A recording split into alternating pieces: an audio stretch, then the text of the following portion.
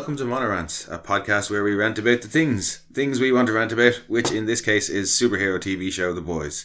I'm one of your hosts and jack of all trades, Mono, and with me as always is my co-host and master of none, Kira. Nah. Yeah.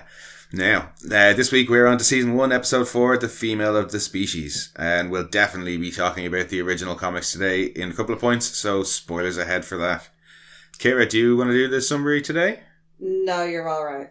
Okay, well, I'll blast I'll through let you butcher it. I'll do my best. I will blast through the summary and the cast and crew. So, on a very special episode of The Boys, an hour of guts, gutterballs, airplane hijackings, madness, ghosts, and one very intriguing female. Oh, and lots of heart, both in the sentimental sense and in the gory literal sense. I don't recall an awful lot of gory heart in that episode. No, and I really thought when you were saying gutter balls, I thought it was like some weird fucked up TV show that was like good or balls. Oh, good or balls. Good or balls. Like some weird good idea, bad idea? I'm gearing more towards Japanese style game show. Oh, right, that involves shots to the testicles. Yeah, like the parody one off Supernatural. Yeah. Right, okay, so I'll add that down to our list of potential TV shows. Good or balls? Yeah, good or balls. TMC 2021. Yeah, it wasn't a particularly violent episode. It was a bit slower than the others. I don't know, that had a pretty high death count. Yeah, but it like wasn't... a whole plane went down. A whole plane did go down. Hang on. What was not gory about that between the female ripping those guys apart? True. A whole plane going down. I think it's because they weren't the focal point of the episode. Like the focal point. The plane was. The focal point of episode 1 is Robin exploding into a billion little pieces.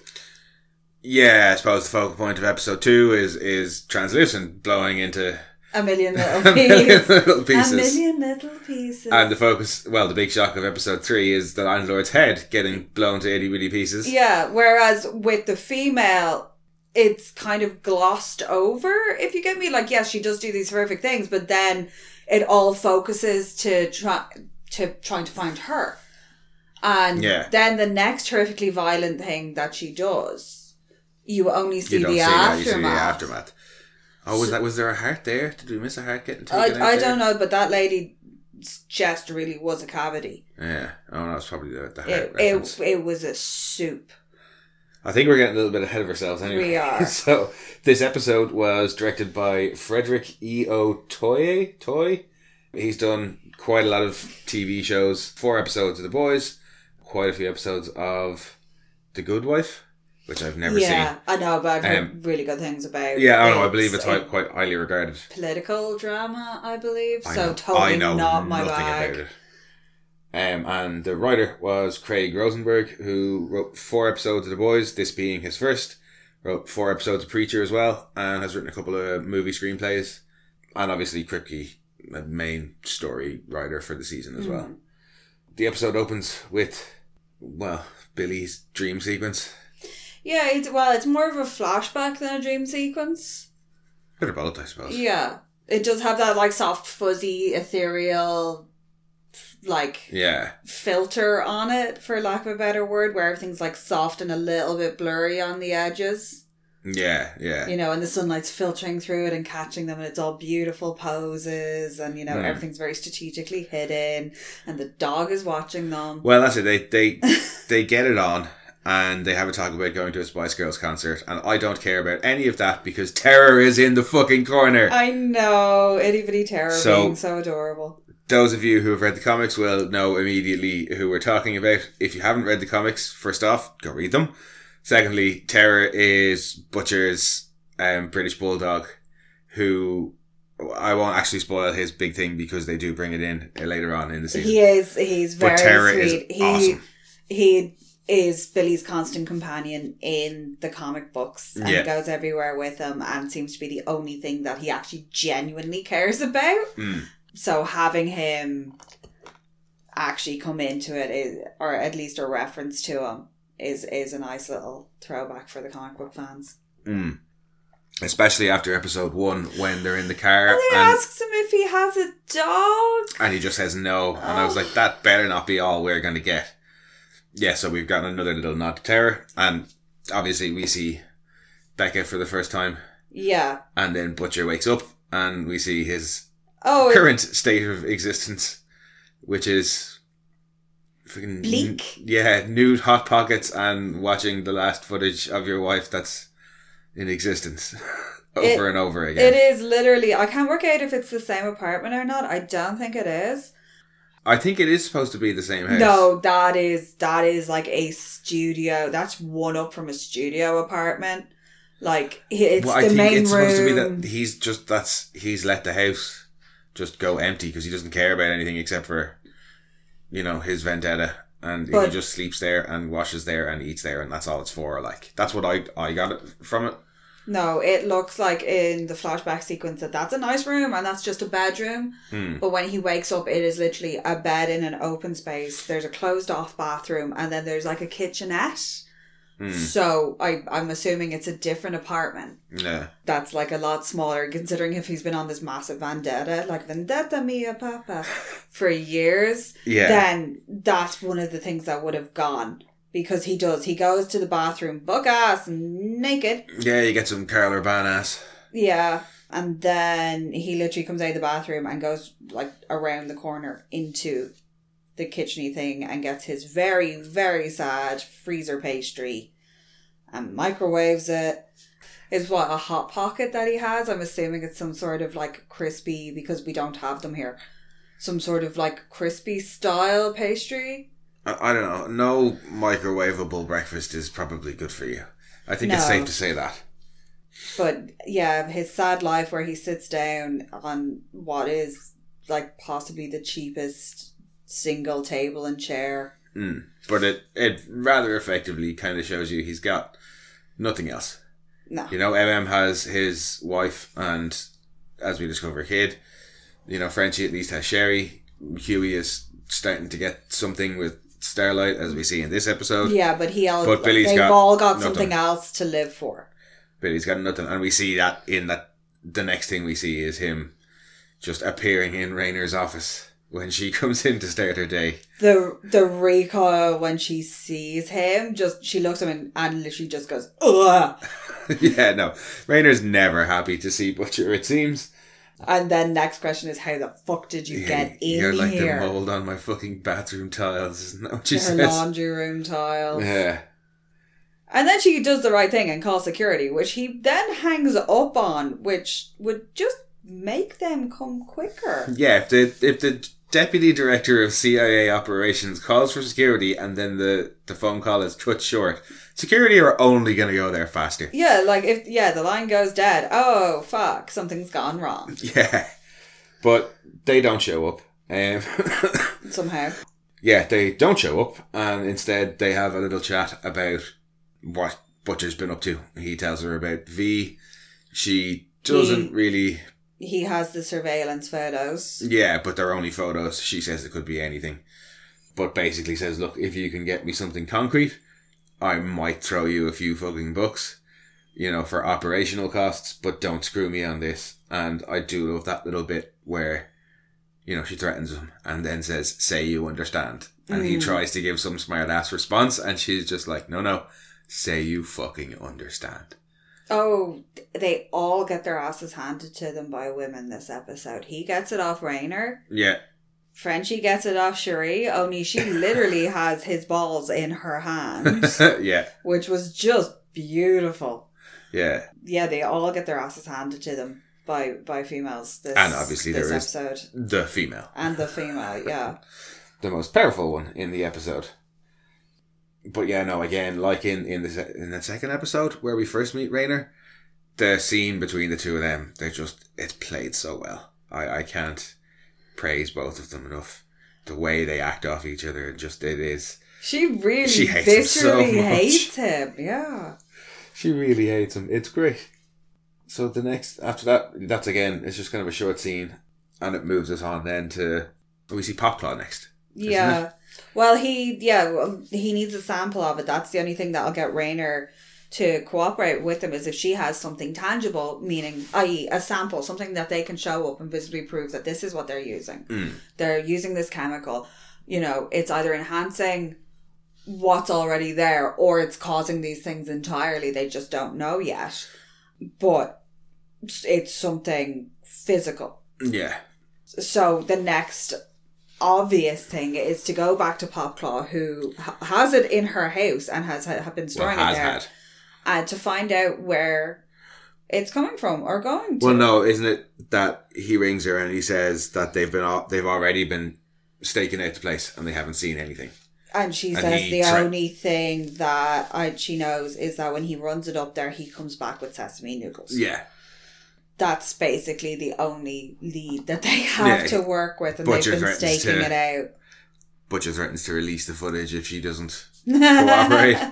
And then we see on the phone to Monique doing some, I gotta say, not so great phone acting. I didn't buy there was anybody on the other end of the line watching that. No. But it's followed by a nice little philosophical debate between and Frenchie about monogamy versus polygamy, essentially.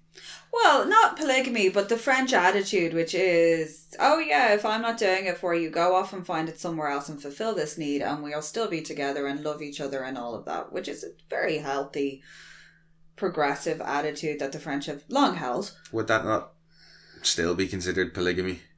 It's not polygamy. I think it's only polygamy if you try to marry them, or the three of you are actively involved, or four of you are actively involved in a relationship together. I don't know. Who knows? It's what it wants to be. Love is love. Fuck it. Yeah. So, yeah, no, they have their little debate. I have to say, I love the chemistry between and Frenchie. Yeah, the banter is good. You see a lot of it in this episode. Yeah, their banter is fun when they're kind of antagonistic towards each other, especially when they're antagonistic towards each other. We get some choice lines, especially the one later on when MM's like, oh, how deep did you pull that out of your asshole, Frenchie? And Frenchie's response is, that depends. How deep does your tongue go? You believe the banter between them. You believe the history between them. Yeah. It has that ease of long-time friends or colleagues, but you can have the banter. I don't know if I'd call it ease, especially in this episode, because tensions do kind of come to a head later on. No, it's not. Okay, ease isn't the right word, but that... rapport? Yeah. Whether good or bad? Yeah. Yeah. But you know how to get at them. You know what pisses them off at this point. You know how to antagonise that person just by doing small, annoying little niggly things. Speaking of team dynamics, I was saying as we were watching this, I love that shot when they spot the noodle guy who's carrying the gun and they get out of the van to go following him. And it's Frenchie and Huey walking after him. There was just something about watching that shot. I was like, yes, the boys are together and they're going on missions and they're doing things as a group. Yes, because it is the first time we've seen them do something like that. More or less, as I say, in the race in the previous episode, they all had their individual jobs. Butcher was watching Homelander, was to keep an eye on what was going on back in Popclaw's place, and Frenchie was to get Frenchie was doing a brilliant deer in the headlights on a rope moment. Yeah, and then Huey was there, as it turned out, for distraction purposes. The pretty French soap on a rope. Yeah, this we get to see them working together, doing something, and I was just like, yeah. And of course it leads into our intro of the female, which is equal parts awesome and gory as fuck. I can't quite decide if I prefer her backstory in the comic book or the backstory that they give her. They do differ wildly. Her introduction is almost exactly the same that they come across her. Yeah, it's almost like they take part of her origin story in that when in the comics the female is the daughter of like a receptionist who works at the Japanese equivalent of Vought, and they're a company who's trying to create their own Compound V and create their own superheroes, and her mother keeps her in a drawer underneath the desk. Oh, and And she she- keeps talking about how stupid her mother is. Yeah, her mother's supposed to be just a complete idiot as well. But yeah, she escapes and she ends up accidentally eating like waste product from the V creating process, and it gives her superpowers, and she ends up locked up in a cage for years in this Japanese company where they like take her blood and try and replicate the fact that it worked on her. And eventually she escapes, and that's when the boys find her and gas her. So that's kind of what we see in this episode, is just that last little bit.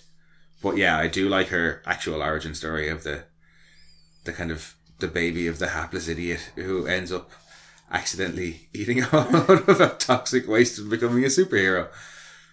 Obviously what happens afterwards is really sad, but I don't know if they could have pulled that off No. in the show. No. Especially, is it in the next episode or afterwards, when we get introduced to, spoiler, Mesmer, and we find out a little bit about her backstory. The way that's played would have been very different if they were trying to tell the story from the comics. That introductory shot of her looking up through the hair covered Yeah. in gore is... Oh, that's straight out of the comics, yeah. Just that panel lifted entirely. And as I said, we do get a version of her introduction scene from the comics that plays out in season 2 somewhere, in like episode 2 or 3. I can't remember exactly where. But again, it's just, we get those nice nods later on. They have the time to indulge themselves a bit more. But yeah, her introduction is just so fun. When she breaks out and absolutely destroys She the first doesn't two break guys. out. Well, she gets Frenchie broken lets, out. Frenchie lets her out. He's like, oh, poor damn it. He's like, oh, look, a drunk kid with daddy issues. But no, he does. He has an affinity for her, and he lets her out because he just sees this scared girl in a cage being held by Chinese mobsters underneath a deli somewhere in Chinatown. And he knows that they're running V and all this shit that's really weird, and this cannot be good. So he lets her out. And I love it then, because the mobsters run in and their first concern isn't who the hell are these people. It's, oh no, don't let her open that out. door. Yeah, that's all they're concerned about is, Jesus, don't let her out. Put that thing back where it came from, or so help me. So help me. And yeah, so help them. It does not end well for them. The first guy really gets it. She really does not like that first guy. She puts her fingers through his eyeballs and then snaps his neck. No, well, the second guy gets his rib cage plunged in. Yeah. She And the third pummels the guy crap out runs of in, him. sees what's going on, and says, fuck that, and nopes out of existence by shooting himself in the face. Yeah. And I can't really blame him. And neither can the boys, because they immediately retreat into the cell and lock themselves in. It's the raptor defense. I do love that Mother's Milk is like trying to hold the gate, the cell door closed, and she's like swiping at them. Yeah, he's just leaning back as far as he can, and they're No. all terrified. Oh, yeah, no, And they're that all is- screaming. It's brilliant. Also, there's a lovely little comment in the next scene when Frenchie calls Huey Petit Huey. I think that's earlier, but yeah, and he's like, I'm 6'1", stop calling me that, or I'm like 6 foot tall. Dude, I'm like 6 foot. But that is, it's a hell of an intro, especially compared to like as good as Frenchie's intro was, and really any of the intros so far, with the exception of maybe A-Train. A-Train definitely made an impression when he showed up. Oh, just a tad. But yeah, the female's introduction is just, it's a thing to behold. It really is. Yeah, she really is. Of all the like, the rest of them kind of have a set role to play within the dynamic. Yeah. And she doesn't. She's the wild card. Certainly in the show, yeah. And certainly at this point. So having her as this weird, chaotic, jumbly, kind of messy introduction works well for what the character is supposed to be. Mm. You know, she's been caged, they let her out, then she goes what looks like a murder spree until they were like, no, she's... Well, it's Frenchie who figures it out. Yeah, because she then goes to manicurists and proceeds to mangle the woman who runs it, and they find out that she's a mother of 4. She's a mother of 4. She's been here for X, Y, or Z. And also she's is a human trafficker. She's a human trafficker from all over the South Pacific. So she's most likely the person that has smuggled her in illegally. Yeah. And Frenchie works out that she's just trying to work her way back home. That's all she wants. She's scared. Yeah, and when they head off to the train station to find her, the scene between her and Frenchie, when he's trying to say, he's trying to reason with her and say, we're not here to hurt you. The two of them, particularly Frenchie's delivery, Tomer Capon's delivery of that scene. Oh, his story about his father. Yeah, you really believe that. And you really see that he's trying to humanize himself to the female and be like, I do understand you and I really want to help you. And you really, really see it in the immediate aftermath when she gets spooked and runs out of the store and he runs out after her and he can't see her. He's so panicked when the guys show up and they're like, did you see her? And he's like, yeah. Where did she go? Oh, I don't know. And he's looking around really frantically. It helps sell that. For some reason, he feels he has this connection and he just wants to help this girl. The others, and Butcher, want to catch her so that they can continue up the trail and find out what's going on. But Frenchie actually wants to rescue or at least help. Yeah, Frenchie does have a bit of that kind of, he can't help himself and he has to try and fix the broken girl. Yeah, and you can see that seems to be something that he does a lot because that's where most of the tension between him and comes from in this episode. Is he's like, oh, you had a feeling. Instead of following the plan, you went with a fucking feeling. Yeah, it's like he stopped trying to fix the broken girls. Well, at this point, it's not even that's pissing off He's just like, do what you're supposed to do. Yeah, stop dicking we came here for V and you let this crazy chick out of a cage. Then we try and track her down and instead of gassing her, you try and reason with her. And they have that big blow-up fight where we get a little bit more information about Mallory. Yeah. And the grandkids. And it turns out that way back when, at some point, Frenchie was supposed to have followed Lamplighter sometime. Didn't follow him for some reason. And Lamplighter ended up killing Mallory's grandkids. And holds him wholly responsible for that. And that's where this massive tension has come from that we've seen in the previous last episode and this episode. So it's really tantalizing to get that little bit of information about. We still don't know much about what happened in the first go around. Yeah, it's just like, here's this little nug of information that they are drip feeding. Yeah. All this thing. It's not, and it's like not in a kind of overwhelming sense. It's giving you these like little glances, little tastes. And that's also where we get our Spice Girls speech. Oh, the Spice Girls speech is everything. Obviously, it makes sense based off the start of the episode because Becca's trying to get Butcher to go to a Spice Girls concert. She's obviously a big fan. So that's why he knows all this information. But it's some hell of a speech, all right. It's a terrible speech. It is a terrible speech. As the two lads say afterwards. Wonderfully entertaining. But if it was delivered to you as a pep talk, you'd just stand there looking at him going, what the fuck is wrong with you? Especially that, 2019 when it came out.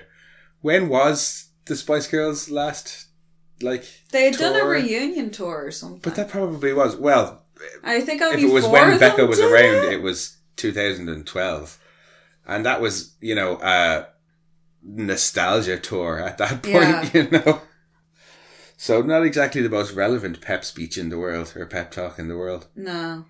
But yeah, no, that that whole scene though is lovely because behind, anytime the camera's square on Tomer Capon, there's a poster of Black Noir behind him. In the train station. Yeah, and that's pretty much the only superhero reference you get in that whole sequence, which means something's going to happen with Black Noir because the set dressing on this is so deliberate.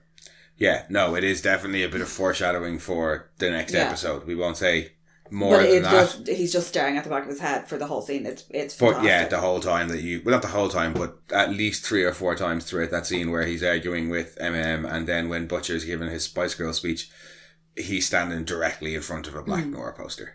But there is no other superhero, except for there's a very small picture of the Deep in the back that's like the Deep rising. Yeah. But you can't really make it out. But that's the only bit of superhero set dressing that is 100% in focus visible the whole time. Speaking of the Deep, his journey in this episode it's Kevin? something else. Yeah, we find out that the Deep is called Kevin and he has a therapist, which in and of itself is not a problem. No. But the things that he tells his therapist are fucking hilarious. A-Train pranking him by putting a blow-up dolphin in his bed with lipstick around the blowhole, and him talking about how great dolphins are and that they have regional accents. I believe it. Well, but also he can talk to sea life. I was going to say talk to fish, but dolphins aren't fish. He can talk to sea life. So yeah, his whole thing about they have regional accents. Oh, okay, yeah, I'm going to believe it. You're the fish guy. Yeah. But as he says, he's the diversity hire. He's just the fish guy. When was the last time a group of salmon were able to save anybody? And his therapist has the brilliant line about the Carnival cruise ship. Where would that Carnival cruise ship be without you? And I want to know more about that story. But yeah, we start to see the Deep in a slightly different light in this episode. And he's just hilariously... His grip on reality is slowly loosening.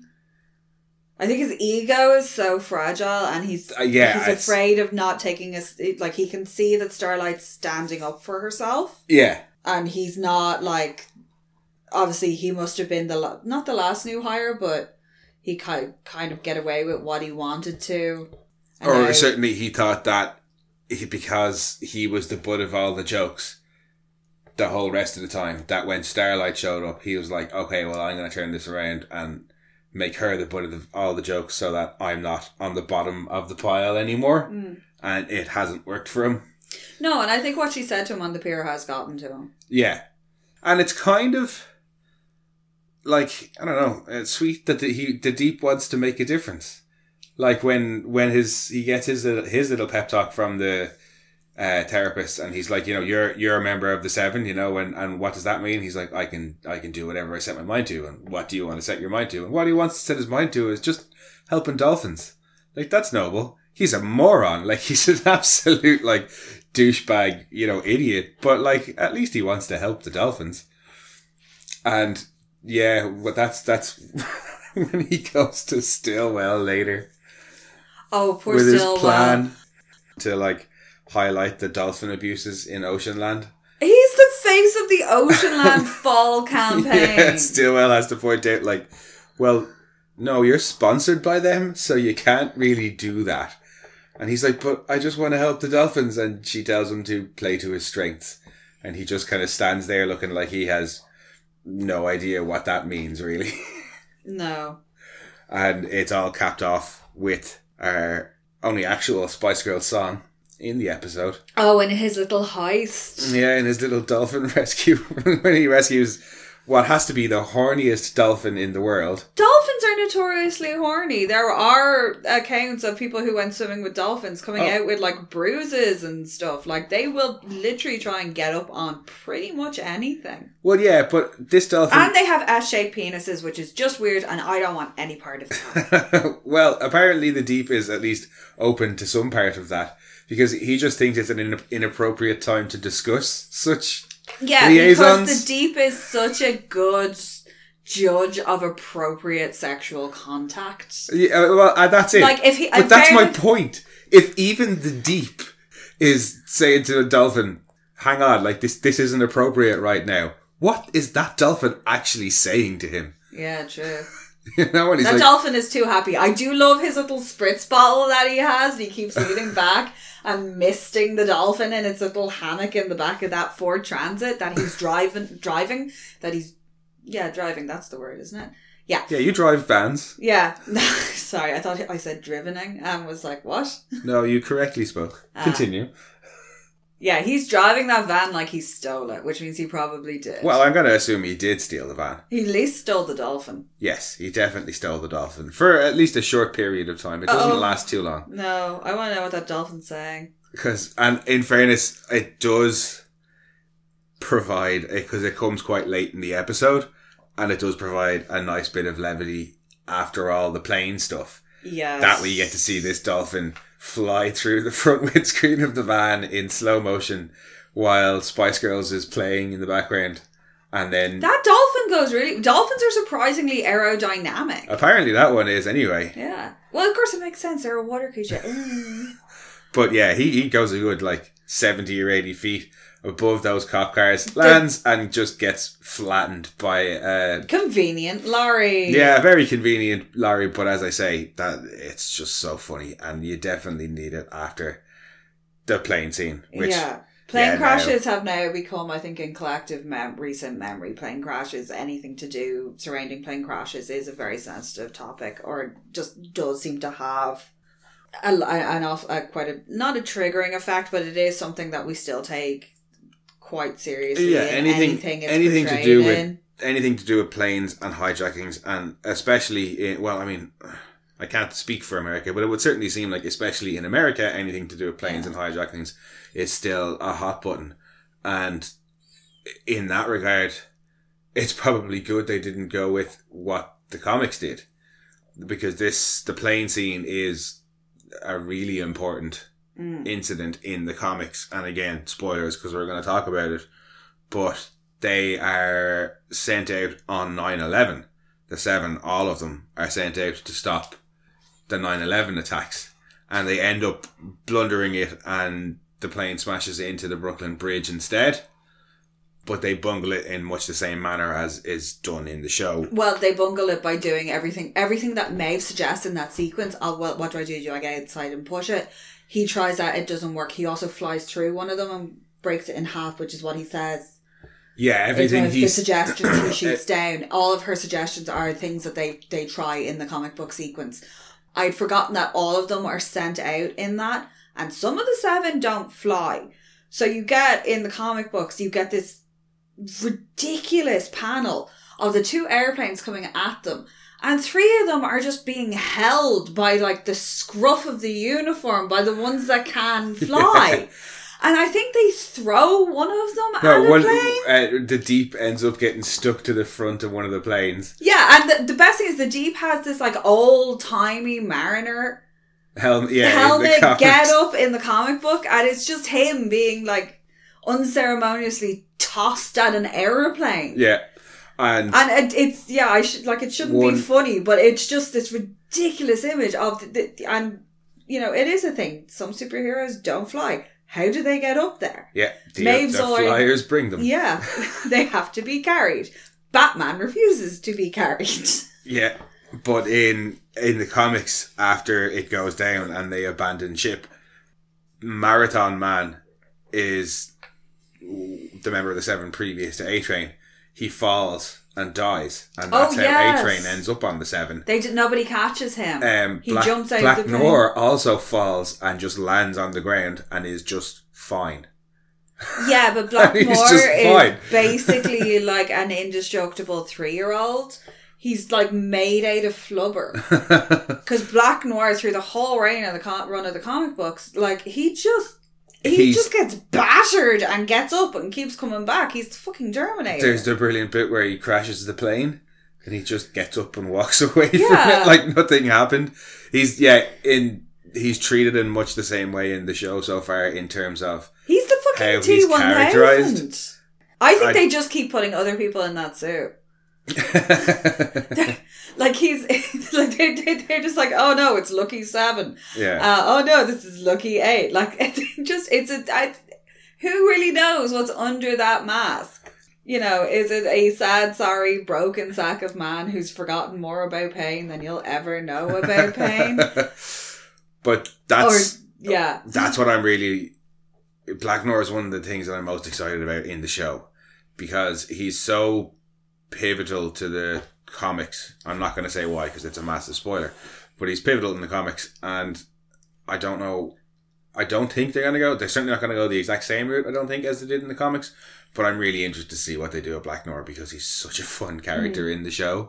Well, this episode as well is really where you start to see Maeve breaking away from the ideals and beginning, especially after that plane sequence, and you can see it in her. She's just heartbroken about the whole thing. She did nothing about what's going on sits right. And if Homelander had just taken time to work on his fucking aim, none of this shit would have happened, because boy is sloppy. Yeah, and it's just pure sloppiness. And as soon as he it's cuts where down, you're looking. Focus, human. And the first guy he kills fine. He kills him with one shot straight to the centre of the chest. And then when he goes in and your man shoots the pilot, he just cuts him in half and wrecks the control panel of the plane. What's wrong with like 2 little neat holes through his head? Just gone. I think it is just supposed to be carelessness. He's not used to having to use precision because he's used to just dealing with, you know, soft, squishy people and having Vought there to cover up any feet or arms that he might accidentally cut off of standers by. But this time, that carelessness leads to the whole plane going down.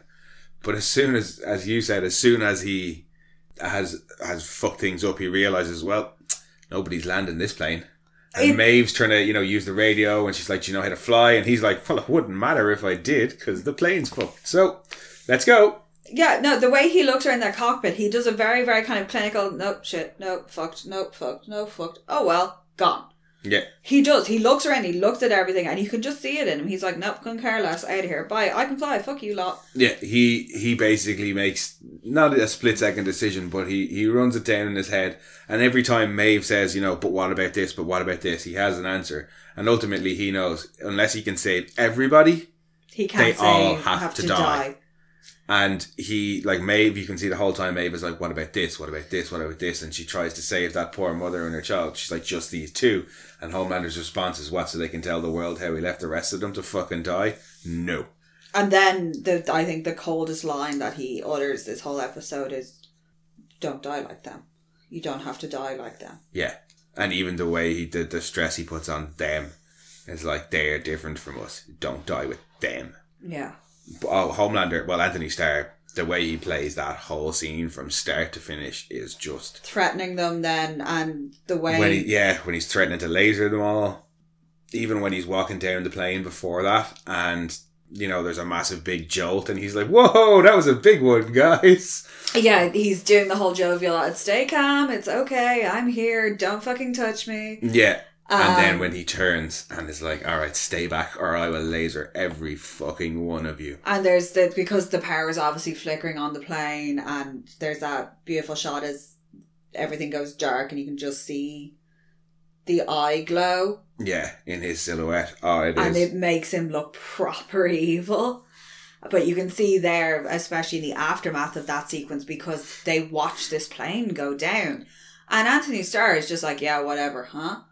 Yeah, like, ooh, a squirrel. Watching it with a cold detachment as it goes down, going, well, that didn't work out the way that we Stillwell wanted it to work out. What am I going to do now? Whereas Maeve is watching it and her heart is breaking and she doesn't want to be there, and you can just see the regret and remorse in her face.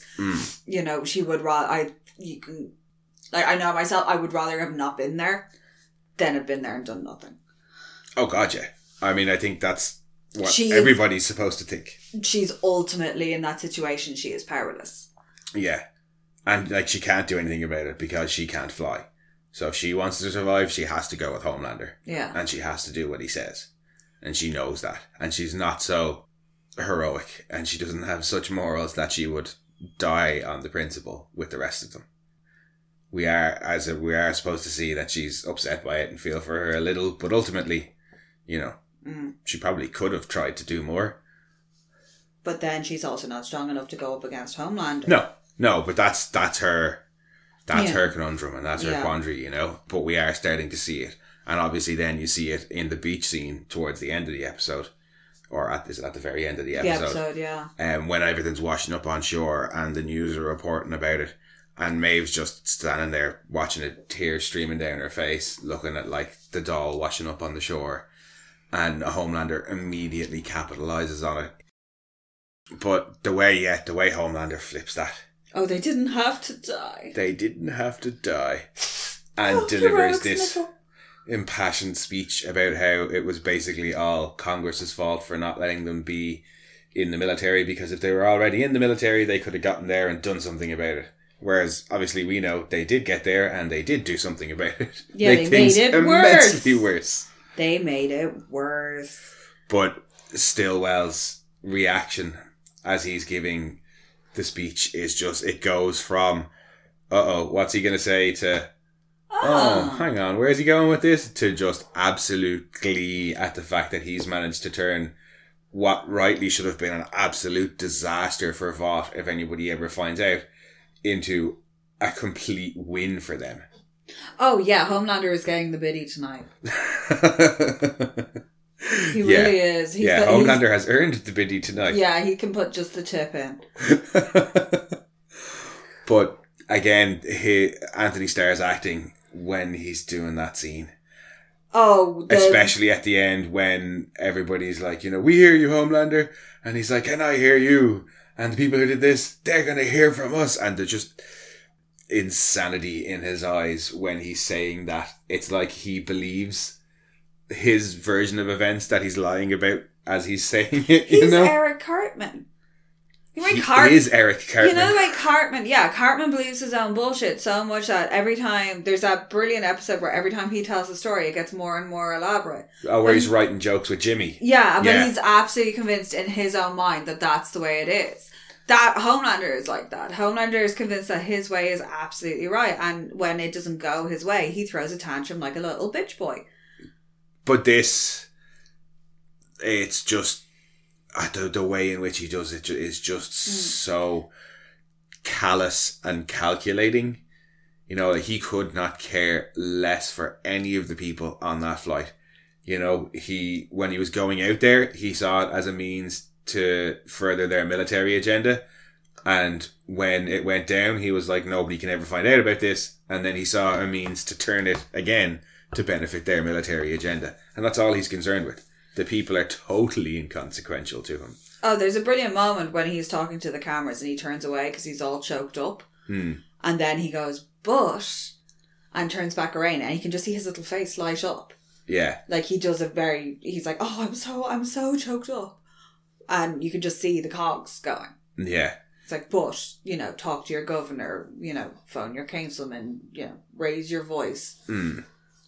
And so just as we get more and more of Homelander throughout these first couple of episodes, we're just starting to see just how at the crazy, moment, but unbalanced he is between the control issues he has over the rest of the superheroes and his need for love and their love and or fear, his weird issues with Stillwell, him wanting to do everything for the company, and then just his callous actions towards people and criminals and everything.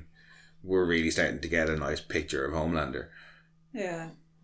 But given that they don't really give very much of his backstory or upbringing, aside from the deleted scene that was released as, I think a special feature on the DVD or on the X-ray, of this cold, calculating, raising, no love, no affection.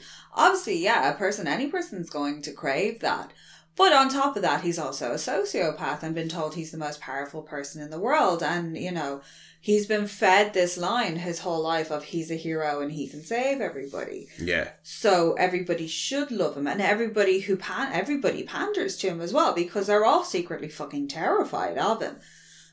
Certainly anybody who's in Vought at any sort of high level is. You know what I mean? Obviously the general public absolutely love him. Yeah, because they don't know him, but anybody who has to interact with him on a more personable level seems to be, with the exception of Stillwell, seems to be terrified of him, or at the very least extremely wary of him. Yeah. He is an unknown. They all are, in fairness. Yeah. Who knows what damage has been done to him. But after the female business and the plane business, those two kind of A and B storylines, our C storyline is Annie and Huey go bowling. Oh, yeah. And it's initially set up that Butcher tells Huey, no, go. You set up a date and you clone her phone so that we can basically bug her and hear everything that she says, and you can see that Huey's uncomfortable with it, and he's like, no, she's a good person. And in disbelief, Butcher's like, she's a fucking soup. No, she's not. Yeah, the Butcher's is bad. he's painted them all with the same brush. Yeah. And yes, most of them are these insane, depraved, debauched individuals, which comes with the insane power that they possess and the fact that they've been put on these pedestals. Yeah. That is basically they can get away with anything. But some of them are in it genuinely to be good people. Yeah. And you can see, like, Maeve got into it as a good person and has slowly been worn down by it. Yeah. But yeah, in contrast to the females, just raw power and Homelander's mad, calculating callousness, you see Annie's just goodness in this episode. You know, the various conversations they have between her talking about her Jesus-centric childhood and her first kiss at senior prom, to when she's talking about later on in the episode when she's talking about like hiding her strength because it makes boys afraid. Yeah, he cops that she's throwing their bowling game. Yeah. And calls her on it. And then she tells the story about a guy that she liked and he took her to a party and some other like local boys were picking on him, so she stepped in and kicked the crap out of them, and he rewarded her by not talking to her. So she learned to hide her strength, and that could be applied to so many things that women have had to go through over the years. Yeah, not just physical strength. Like. Oh yeah, try doing math in the 1600s, you're a witch. Yeah. Get burnt at the stake for going 2 + 2. For having an aptitude for any particular thing. Yeah. Doesn't matter what it was. Yeah, you're witch burner. And the way that she, especially given that she's from Middle America as well, it wouldn't have been that well accepted. Middle America would still be very much of the... Oh yeah, and especially if she had a Jesus-centric childhood and we're talking, you know, traditional gender roles. Superpowers or no, she shouldn't be picking fights with boys, you know what I mean? So yeah, having that upbringing as well as the fact that she was superpowered has really kind of hammered into her to... And her insane mother and the fact that I think, has she mentioned at this point that her father left? Not sure, I can't remember. But her, extremely controlling, but you've only been introduced seeing her mother at this point. So her mother seems to have a very kind of tight control, over her, given how old is she supposed to be and she's still living at home? I think she's supposed to be early, mid-20s, like. She's still living at home. She didn't seem to have a day job, anything like that. Like, her whole life was training and being a superhero. And being part of the Christian superhero thing, because we get the little nod to... There's the ad for Believe Expo. With Ezekiel talking about all the things that will be there. And don't forget, Christ. Ezekiel in the fucking white ripped jeans with the fucking white sleeveless t-shirt and the guy furry hair, and he looks like somebody, if you saw him approaching a playground, you would call the police. I think that's kind of the point. Like, he looks like somebody who should never be allowed near children. Yeah. No, he definitely shouldn't. And it's interesting that you say that as well, because in the comics, the character who... Oh God, I'd forgotten about that. Who kind of Ezekiel replaces in a way, the character who like runs the Believe Expo and runs the kind of Christian side of the superhero things is a character called Oh Father, who is a voracious paedophile, basically. I'd forgotten about Oh Father. So they've taken him out. Well, I assume they're not going to use Oh Father, but Ezekiel is a made for the TV show superhero that seems to be put in place of him. They've just made him gay. Not a paedophile, and I'm so glad of that, because there are certain that would have been a bit too far even for this show. Yeah. So yeah, instead they have him as a closet homosexual who runs conversion camps. Yeah, Oh Father is honestly is a monster. Yeah, because he has that little like group of children. Oh, he's got 12 sidekicks called the Disciples. Yeah, he's basically like the Catholic Church. Yeah. But yeah, we get a little nod to the Believe Expo that we see in the next episode, and Annie also says that she's going to be part of it. And Hughie kind of is like, really? And she's like, yeah, look, it's good for the community, basically. And he talks about how nice she is. What I like about this scene is, as well, it's kind of interspersed throughout the episode, the whole bowling thing. But as it wears on and Hughie just seems to be falling for her more and realizing that she is actually just a nice person and he's somebody that she really likes. When he gets to that point, he then suddenly sees this vision of Robin. Oh, the ghost of Robin's past. Yeah, the ghost of Robin appears and he's kind of like, oh yeah, shit, I came here to like further my anti-superhero agenda, so I should probably do something about that. But I like how that whole thing plays out. I know there's the really nice little bit about the kind of PTSD. Oh, the sound of all the pins crashing triggers him and everything does flicker a little bit, and it's done very, very well. Yeah, you see Hughie still kind of dealing with the after effects of killing Translucent, especially when he finds out Translucent has a son. Yeah. And that really throws him off, and you see he's starting to regret it, and he's starting to question it. It's humanizing Translucent for him, because up to that point it had just been Translucent was this invisible guy who attacked him. Like, it's obviously, it wasn't very well, it wasn't a known fact that he had a child or anything like that. Well, Hughie's interaction with superheroes was one killed his girlfriend, the next one attacked him when he planted a bug, and he ended up having to kill him in self-defense. And he, so he had this kind of righteous anger against superheroes. But the more he's in contact with Annie, the more he's starting to see the human side of superheroes. Well, Annie's a good person. Translucent had a kid who he loved. Well, apart from the fact that he idolized their characters, but a character is just a character. Exactly. And he's now beginning to see behind the veil. Yeah, so... And realising that these people, literally, what they portray, like all of us, what we portray to the public, is not a true reflection of who we are. And similarly, is not all black and white. No. Hughie's starting to see the grey. When he was a fan, it was all good. After Robin, it was all bad. And now he's starting to see the bad in the good and the good in the bad. And I like how it plays out across the episode, across the bowling scene. Yeah, because Butcher, for a lot of them, their general outlook for the other three members of the boys, their outlook is superheroes are bad. Yeah, it's fuck soups. And the only time, they will use them, but it's only to further their own agenda. Yeah, some are more gung-ho than others. Like, Billy doesn't care in the least. Yeah. Frenchie at least seems to care about the female because he feels that she's a victim. Clearly she has superpowers, but Frenchie sees her as some kind of victim. Yeah, they've locked her in a cage. They do find V at the place, and A-Train shows up and he's like, oh shit, because he sees them taking the bodies out, and they discover that the Chinese mafia, I think it's the Chinese mafia, have been injecting her with this, so she's being held against her will, and they have to find her because if they can bring even her to Raynor and she can testify that this is what's been happening to her, she's something, they want her. Yeah. And it's a case of who's going to get her first. Obviously they can't let Vought get their hands on her again.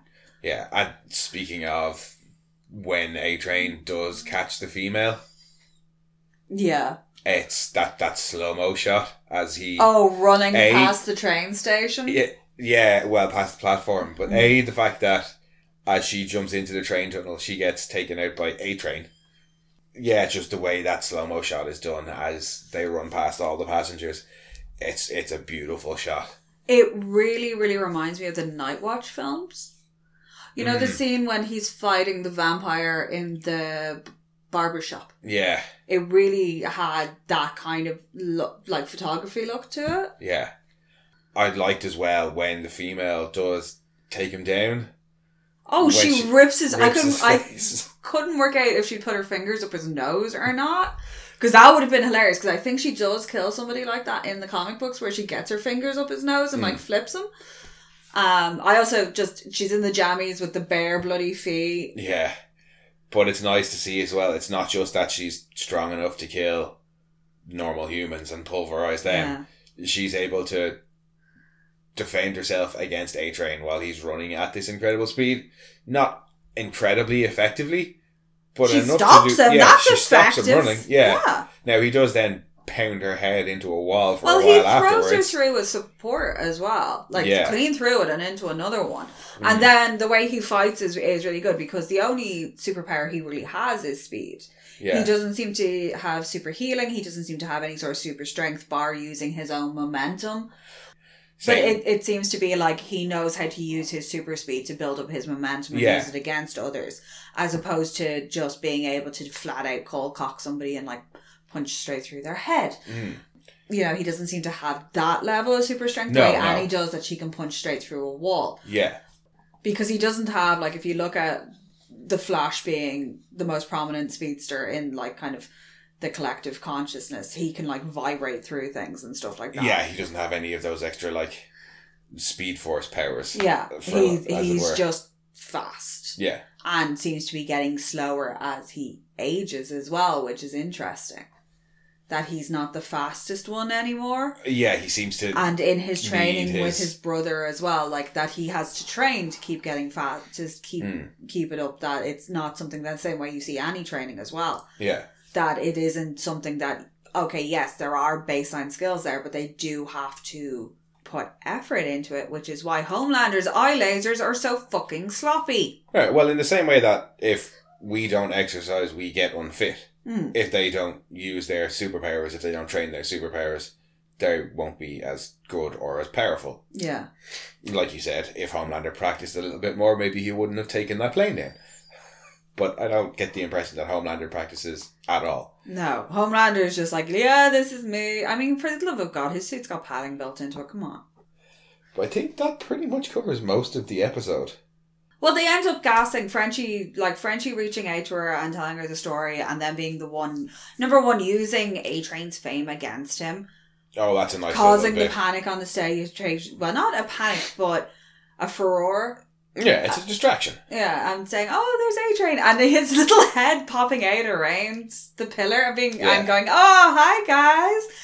But just, the way it literally is almost cartoonish, the way his head popped around that pillar. And he knows he has to get put as much distance between him and that crime scene, essentially, as possible. And so he moves up the platform. Yeah, so nobody can see what's going on. Yeah, he doesn't want knows any of this. That, like, as much as they are all dickheads, their media training does work.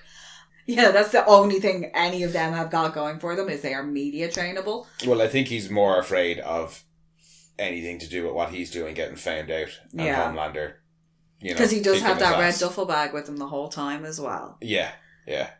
But then she makes a break for it down the tunnels, and they go after him. Frenchie does try to reach out to her again. Frenchie has maybe she's a Spice Girl moment. Yeah, she's not a Spice Girl. And she attacks him and gets gassed, and that's pretty much everything in the episode. Fairly well covered, I think. I'm just gonna have a flip at my notes. It is a slower episode, I think. It is slower paced. The timeline's a little bit more muddled on it, because you do have the date with Annie interspersed with it. There's a lot going on, but it does seem to be all happening concurrently, with the exception of the date, which I think is thrown in there, just not thrown in there, but it's shows up at strategic points. Yeah. To reinforce the way Huey's thinking, to reinforce what's going on screen, why it's so important to Frenchie to save this girl. Compared to the previous 3 episodes, I feel like there's a lot more going on in this episode.